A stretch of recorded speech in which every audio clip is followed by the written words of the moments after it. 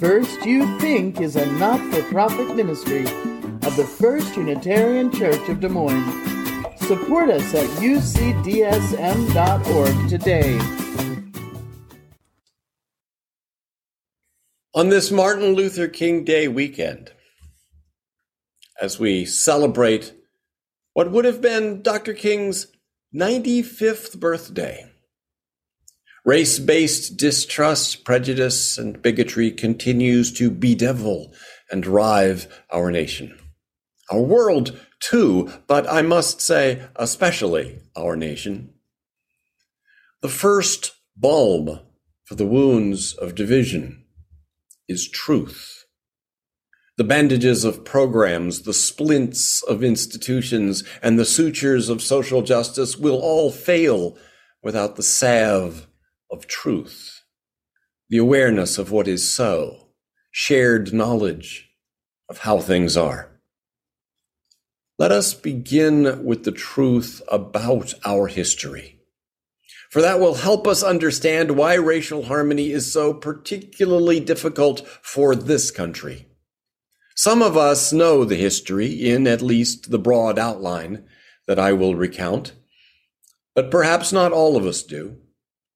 In these times, when simply teaching African American history is being banned and restricted in some states, simply to tell this history is a subversive act. So come, let us be subversive together. America did not invent prejudice or discrimination against people that in any physical way, including skin color, looked different. Indeed, as I mentioned last week, anxiety about people who are different appears to be an innate condition in a certain percent of the population, and it can certainly be a learned condition in many more. What America did invent was the modern conception of race and the racism based upon that conception. The word race used to mean any other group of people. If you lived in northern France, the people a couple hundred miles south of you were a southerly race. Protestants referred to the Catholic race and vice versa. Nobles spoke of the peasant race. The emergence of the modern sense of race was a deliberate device of the wealthy landowners in the colonies in the 1600s. They invented racism as we know it in order to co-opt the poor whites into helping sustain slavery. The first enslaved Africans on soil that became the U.S. were brought along with Spanish exploring expeditions. They came and went from within what are now the boundaries of the United States, starting in 1526. The first Africans held in slavery by settler colonialists in the English colonies were brought to Jamestown, Virginia in 1619, 1 year before the Mayflower. They were brought on a ship called the White Lion. By the middle and late 1600s, much of the manual agricultural labor of the colonies was being done by what we would now call white indentured servants. England's anti-poverty program of the time was to make poverty a crime punishable by deportation to America, essentially as slave, but with the provision for earning one's freedom after 10 or 20 or sometimes as much as 30 years of labor. From what we can tell, when enslaved people from Africa appeared to work beside them in the field, the darker skin color aroused no particular animosity. Whether you had paler skin or darker skin, you were kept in separate quarters, supervised by an overseer, whipped as a means of correction, often underfed and underclothed, and stereotyped as vile and brutish and subhuman. The two groups, both despised objects of the contempt of the bourgeoisie, saw each other as sharing the same predicament. As historian Edmund Morgan notes, it was common, for example, for servants and slaves to run away together, steal hogs together, get drunk together. It was not uncommon for them to make love together. and sometimes European servants combined with enslaved Africans to rebel against the ruling elite. In colonial America of the 1600s, the main difference between the indentured servants and enslaved ones was in the economics for the landowners. The workers that came from Africa cost more, but they paid off in the long run because the landowner didn't have to release them after a certain period of time, and because any children of an enslaved woman were also enslaved. For that reason, the slave demand brought a steady increase through the 1600s in the population of enslaved Africans in the colonies.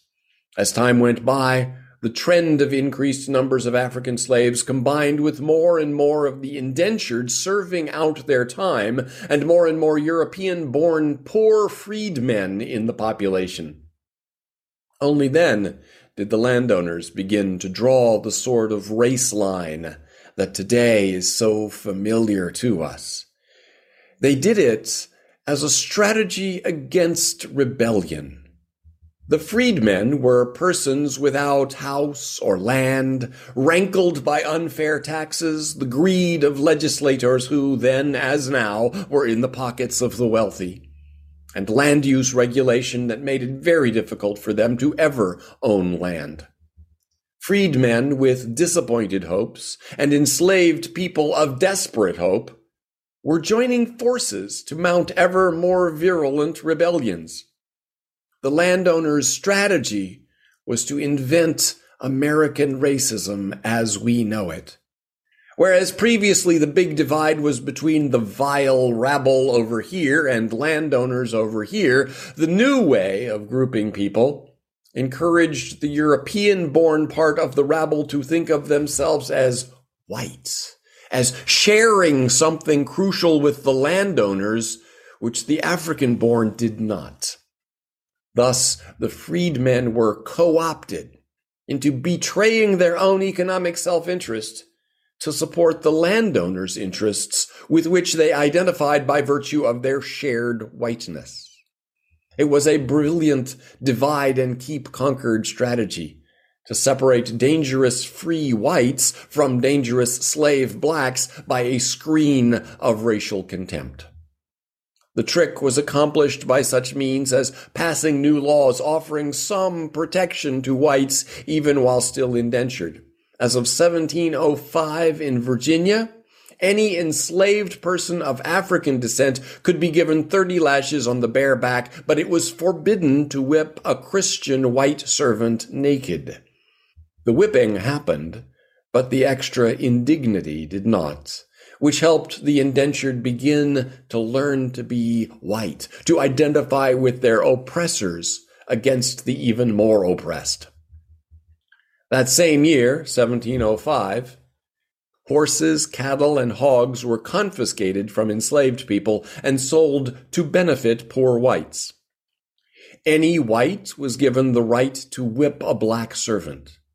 Landowners were urged to bar the people they enslaved from learning the skills of a trade in order to preserve that work for white artisans. In ways subtle and obvious, a dignity based on whiteness alone was created where nothing of the sort had been imagined 50 years before. The gap between the wealthy and the poor widened as a result of slave productivity, and thus the sense that poor whites now shared status and dignity with their social betters was largely illusory, but that illusion was powerful. Being white meant despising blacks, which afforded this illusory dignity that kept poor whites from agitating for economic reform on their own behalf, and instead adopting attitudes and behavior to assist the landowners in keeping the blacks down. We carry that legacy today. Many of the whites among us, if we think back, would be able to tell a story of how we learned to be white. For me, it was on the school bus when I was in first grade. A big third grader, sophisticated and worldly wise in my eyes, asked me if I liked President Johnson. I shrugged. I was in first grade. What did I know about President Johnson? He said he didn't like Johnson, quote, 'cause he lets, and here he used the N-word, go to our school. The look of contempt on his face made me feel such a relief not to be the object of that contempt. I learned to be white on that day. I was whited by a system invented in this country 2.5 centuries before by landowners who wanted to suppress rebellion, a system that took on a life of its own and long outlived its original purpose. If you are white, when did you learn that? If you are not, when was your earliest significant lesson about what your race was and what it meant? We are all wounded by the race line that slashes across our psyches. Martha's reflection alluded to one of the ways that manifests, whatever side of that line we may think that we're on. Once the race line has been established, there is a projection that occurs. Learning to be white means learning to project upon darker-skinned people everything inside that the white person feels is low or vile or shameful. A constant nagging sense of unworthiness is part of the deal. Here, you get to be white like the rich folks, but you can't help noticing that you're still poor, so maybe you're not really worthy of your whiteness. And the more that whites were made to feel unworthy, the more they projected unworthy qualities onto the group that they were allowed to and told to despise. The more whites internalized that message, you're white, so if you just work hard enough, you're bound to be okay, then the more they projected upon blacks the laziness they feared in themselves. White racism against blacks is always a version of self-disgust adopted in a desperate attempt to hold on to worth and dignity in the face of exclusion from the upper classes. Now that we see this dynamic going on, begins to explain a few mysteries. Martin Luther King brought his war on slums to Chicago for his 1966 campaign for open housing. He encountered there greater hostility in Chicago than he had ever seen in Atlanta growing up, or in Montgomery leading the bus boycott, or anywhere. Rocks and bricks were thrown. As King marched, someone hurled a stone that struck King on the head. Stunned, he fell to one knee for several seconds. As he rose, aides and bodyguards surrounded him to protect him from the rocks, bottles, and firecrackers that rained down on the demonstrators. King was one of 30 who were injured. The disturbance resulted in 40 arrests. He later explained why he put himself at risk. I have to do this to expose myself, to bring this hate into the open. He had done that before, but Chicago was different. He said, I have seen many demonstrations in the South, but I have never seen anything so hostile and so hateful as I've seen here today. What could account for this intensity of hostility from whites whose every economically visible interest was unthreatened? Why were the lower and middle class whites more virulently racist than the upper class whose interests were more directly challenged? Because if worth and dignity didn't come from whiteness, they just weren't sure where it could come from. Over and over, a substantial portion of white lower and middle class voters vote against their own self-interest and in favor of wealthy interests. Why? Because learning to distance oneself from the interests of blacks would have, even if in reality one shares those interests, is part of learning to be white. White has meant identifying with the wealthy, identifying with a shared paleness over and against shared economic needs. Why is the U.S. unable to enact a fairer, much more effective, and even cheaper healthcare system, a single-payer government national health insurance, while Europe and Canada and Japan have this eminently sensible system? It's because the U.S.'s specific heritage of racism taught us to identify with the wealthy, and the wealthy don't need national health insurance. Why is the U.S. unable to provide adequate public schooling, affordable housing for all, and progressive taxation? It's because the U.S.'s specific heritage of racism taught us to identify with the wealthy, and the wealthy send their kids to private schools, aren't at risk of homelessness, and don't want to be progressively taxed. Why is it that when black men open carried firearms, as the Black Panthers did in the 1960s and 70s, gun control legislation passed? And when that perceived threat was gone and whites wanted to open carry, those controls were rolled back, and white people heavily armed in public are celebrated as patriotic and freedom-loving?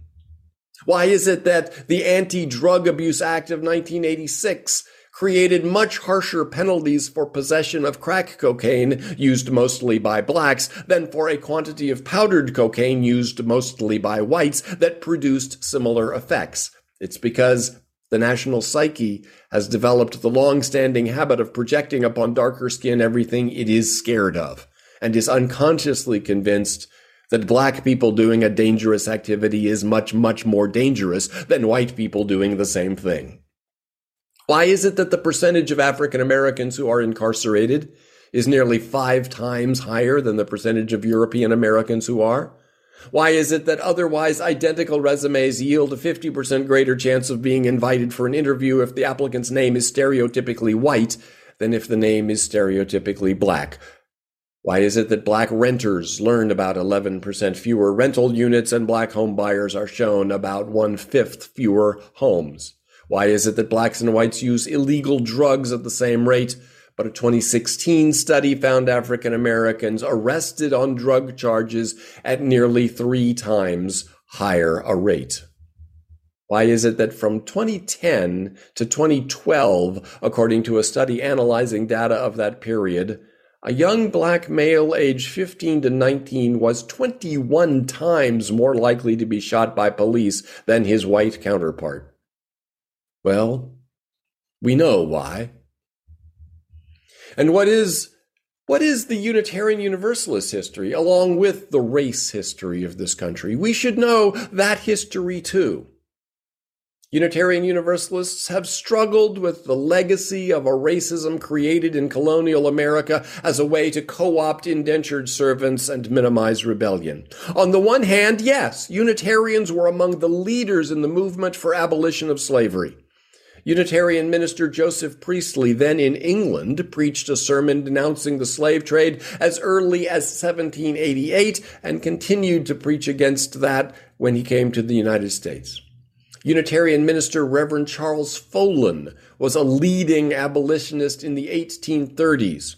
And this, by the way, is the same Reverend Charles Folan that I mentioned in the Christmas Eve service as having brought the Christmas tree tradition to America.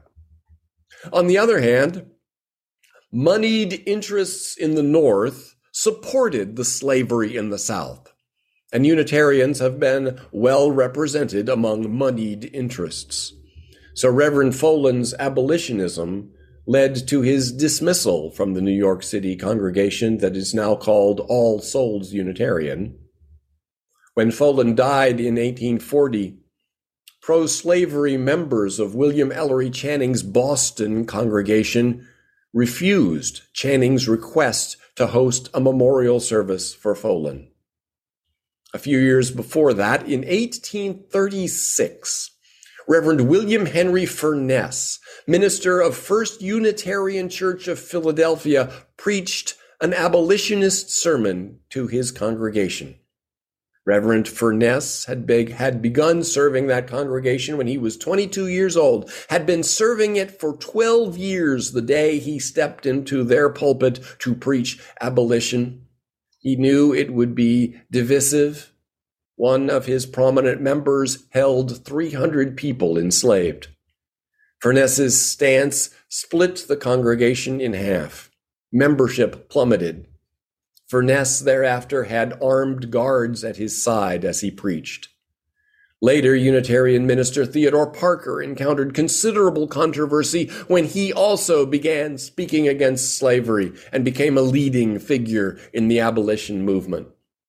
Parker took to keeping a pistol in his pulpit for his protection. Many Unitarians, clergy and layfolk, committed their lives and fortunes to the cause of abolition. Yes, Unitarians were rancorously divided over the issue of slavery, yet we were at least divided, while some other churches of the time were unified in support of slavery.